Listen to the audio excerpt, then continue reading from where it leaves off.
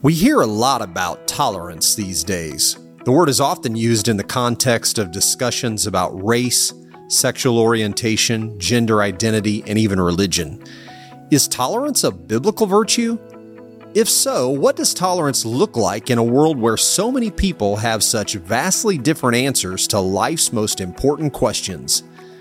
Keep listening to find out.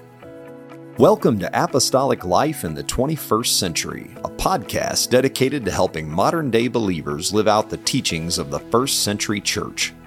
This podcast is part of the teaching ministry of Dr. David K. Bernard. Dr. Bernard has dedicated his life to studying the Bible and helping believers apply its message to their daily lives. In Apostolic Life in the 21st Century, Dr. Bernard answers your questions about what the Bible teaches and how those teachings apply to everyday life. Thank you for joining us for this episode. If you enjoy this podcast, we encourage you to check out Dr. David K. Bernard's books. Dr. Bernard has written more than 30 books on biblical theology and Christian living and leadership. Visit pentecostalpublishing.com and search David Bernard for a list of available titles. Enter promo code DKB10 at checkout to save 10% on your order. That's pentecostalpublishing.com, promo code DKB10 to save 10% at checkout. The word tolerance gets thrown around a lot in our culture, usually in reference to discussions about sex, gender identity, race. In fact, many of our audience members are probably familiar with that. It seems like they're everywhere. These bumper stickers that say coexist, and the letters are made up of symbols from various world religions, including usually the Christian cross. So people are talking about tolerance, but I want to know, the word tolerance does not appear in the King James Version of the Bible, at least, but is that a biblical virtue? And if so, what does it look like in a world where people have so many different competing ideas and answers to life's most important questions? So the question is tolerance a Christian virtue? And the answer is yes and no. Yes, in the sense of loving and respecting all people. And you can see this in Matthew 7:12, the words of Jesus. We usually call it the golden rule, and we can paraphrase it in modern English: do unto others as you would have them do unto you. And it actually goes back to the Old Testament. Jesus said, this is the summary of the law and the prophets, because you go back to Leviticus, love your neighbor as yourself. So just like you love yourself, you should treat your neighbor the same way. So the Old Testament, the New Testament, the whole Bible teach we should respect other human beings because, number one, they are created in the image of God. And number two, Jesus Christ died for everyone. We should love them. And love is more than an emotion. Sometimes we don't have an emotionally warm feeling towards an evil person, but love is primarily an act of the will. We choose to treat them kindly, respectfully, lovingly. And so we're even supposed to love our enemies, Jesus said in Matthew 5, the Sermon on the Mount.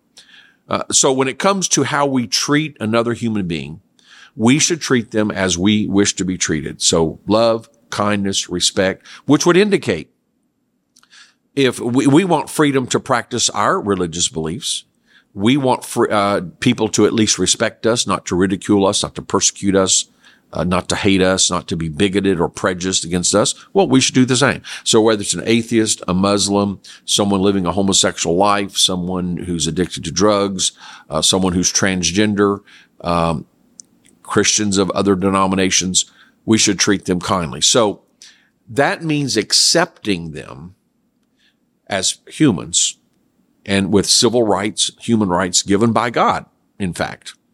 We can't violate that, but not approval. So we can, tolerance in the correct sense, the biblical sense, as I've described it, loving your neighbor and so forth, and the golden rule would mean accepting them as humans, accepting their integrity, respecting their rights, accepting the fact that they have a right to participate in society and politics in the community, but not approving of their behavior, their lifestyle, their choices, and so on. And sometimes that can be a fine line. But say, for example, with family members or neighbors or people, fellow students at school or coworkers. How do you can't hate them, you can't speak against them, yet you don't want to approve of their lifestyle. And so here's the problem with tolerance now. It's been redefined, not in the sense of respecting another person and protecting their rights, as I've just explained, which I do believe is biblical. But now tolerance is being redefined to say you must approve of other people's choices and lifestyle. And the theory behind this is there is no absolute truth, so everybody's truth is just as valid as everybody else's. And so if you're going to respect that person, you have to accept their truth as valid for them. Well, we've discussed in a previous podcast that there is absolute truth. It's found in God. It's found in the Word of God. And even though we are imperfect beings and we may not be capable of perfectly understanding truth, we can understand the truth of God's Word, and we can understand that we're supposed to have faith in God and that we're supposed to be born again. We're supposed to live a holy life. And there's some actions and behaviors and lifestyles that are right, and there's some that are wrong. And so for us, there is a standard of objective truth. So if you believe all truth is subjective, then your tolerance would mean you say, well, your lifestyle is just as valid as mine. Your religion is just as valid as mine. Well, as Christians, we can't say that. And of course, to live in this world, practically speaking, you can't say that. To a brain surgeon, you can't say, well, your technique is just as good as that person's technique. No, one technique is going to kill you and one is going to save you. You can't say to an airline pilot, well, however you want to fly the plane is just as good as how I want to fly the plane. No, there's a right way and there's a wrong way, and the wrong way will cause you to crash and burn. So in the real world, there is right and wrong. So to say, and in the spiritual realm, certain lifestyles are sinful and will lead to eternal separation from God, which we call the lake of fire hell. So to say your lifestyle or your choice is just as good as mine, it's not a matter of our personal choice. It's a matter of God's will. But just to say one choice is just as good as the other is not true, because one choice leads to destruction. Sin has horrible consequences in this life, not to mention the life to come. So to say it's all the same or all neutral or equally valid, we can't conscientiously say that because we can't believe that. And furthermore, it's just objectively not true. If you live in certain ways, you destroy your physical health. So if you smoke, you're much more likely to get lung cancer, all kind of other diseases. So to say the choice of smoking or the choice of using drugs is morally neutral and it's just your choice versus my choice is equally valid, that's not objectively true. It's actually detrimental for your health. In the same way, various sins are detrimental for your physical life, your spiritual life, your emotional life, your family life, your marriage, and your eternity. So tolerance cannot mean that we accept other views as correct. And so it is not bigoted to say, I believe that Jesus is the Savior of the world. I believe that salvation is through Jesus Christ. I believe if you live a sinful life, that you will eventually have an eternity that's separated from God, because God is holy. And if you choose sin on a permanent basis, you'll be separated from the God who is holy. And that's what your eternity will look like. It's not bigoted or prejudiced or hateful to say that. Now, we can say God is the judge. I'm not going to say you're going to hell, and I don't have authority to send you to hell. And what I think doesn't really matter. But God is going to be the ultimate judge. Now, I will further add, because some Christians may push back to say, no, we should, we shouldn't be tolerant even in the sense you first described. Well, certainly we're to hate evil. And it's sometimes an overused phrase, but I think there's a truth. We can hate sin, but love the sinner. So we hate sin because it's destructive. So we hate alcoholism because it destroys lives. Doesn't mean we hate the alcoholic. We can have compassion for them. We can respect them as a human. We can love them. So I do believe in a very real sense, we can hate evil and sin without hating people or being bigoted or harsh or hateful towards them. And we have to, in our speech, our conduct, we have to think not only do we want to be morally right, but we want to be effective. So yes, telling someone what you're doing is wrong and it has bad consequences, that may be the most loving thing to say. But just to ridicule them or attack them or be harsh and hateful towards them, saying we're right and they're wrong. Well, I think you have to say we're not trying to win an argument, we're trying to win a soul. And so being harsh and hateful turns them away from hearing truth. We haven't really done any good. We haven't really loved them.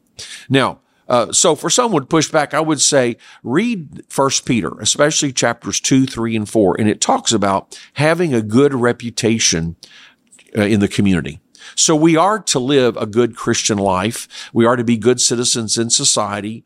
We are to be good employees, even with unbelievers, so that we have a good testimony. And we should care what other people think about us. So you might say, well, we don't have to care what sinners think, but 1 Peter says, yes, we should. And then it says they may persecute us unfairly, but let's make sure it is indeed unfairly, that that we don't suffer, or we're not being attacked because of sins that we're committing. But if we are going to be persecuted, or if we are going to suffer in a society, or if people are going to hate us, let it be because of the godly life we've chosen. And Peter goes on to explain, do good works. So eventually, even though they may persecute you and ridicule you, when they see your good works, they may change their mind. And Peter also says, have an answer for the questions they ask, so that they might understand. So when you read 1 Peter, it seems to say, even when you're treated unjustly, you're persecuted, or you suffer as a Christian, you should pay attention. You should try to be, have a good reputation and have a good relationship as far as you can. You should care about how other people look at us. You shouldn't be antagonistic. They might be attacking you, but you shouldn't attack them in the same way. And so I think he is saying that Christians should be tolerant in the sense of respecting other people even when they're not respected, and doing good works even when they're being persecuted. So there is an element, following what Jesus said, that we should care about what other people think of us, and we should strive to be good Christians, good citizens, good neighbors, good family members, even when that's not reciprocated. And so tolerance in the sense of respecting and loving others regardless, yes. Tolerance in the sense of approving sinful behavior and lifestyles, no. I think that's the proper course for Christians in our secular society. Thank you for listening to this episode of Apostolic Life in the 21st Century. If you enjoy this podcast, please take a moment to give us a review on Apple Podcasts, Spotify, or your favorite podcast app. We also appreciate it when you share Apostolic Life in the 21st Century with a friend or family member. And make plans to join us again next time as we look at how the Bible applies to everyday life.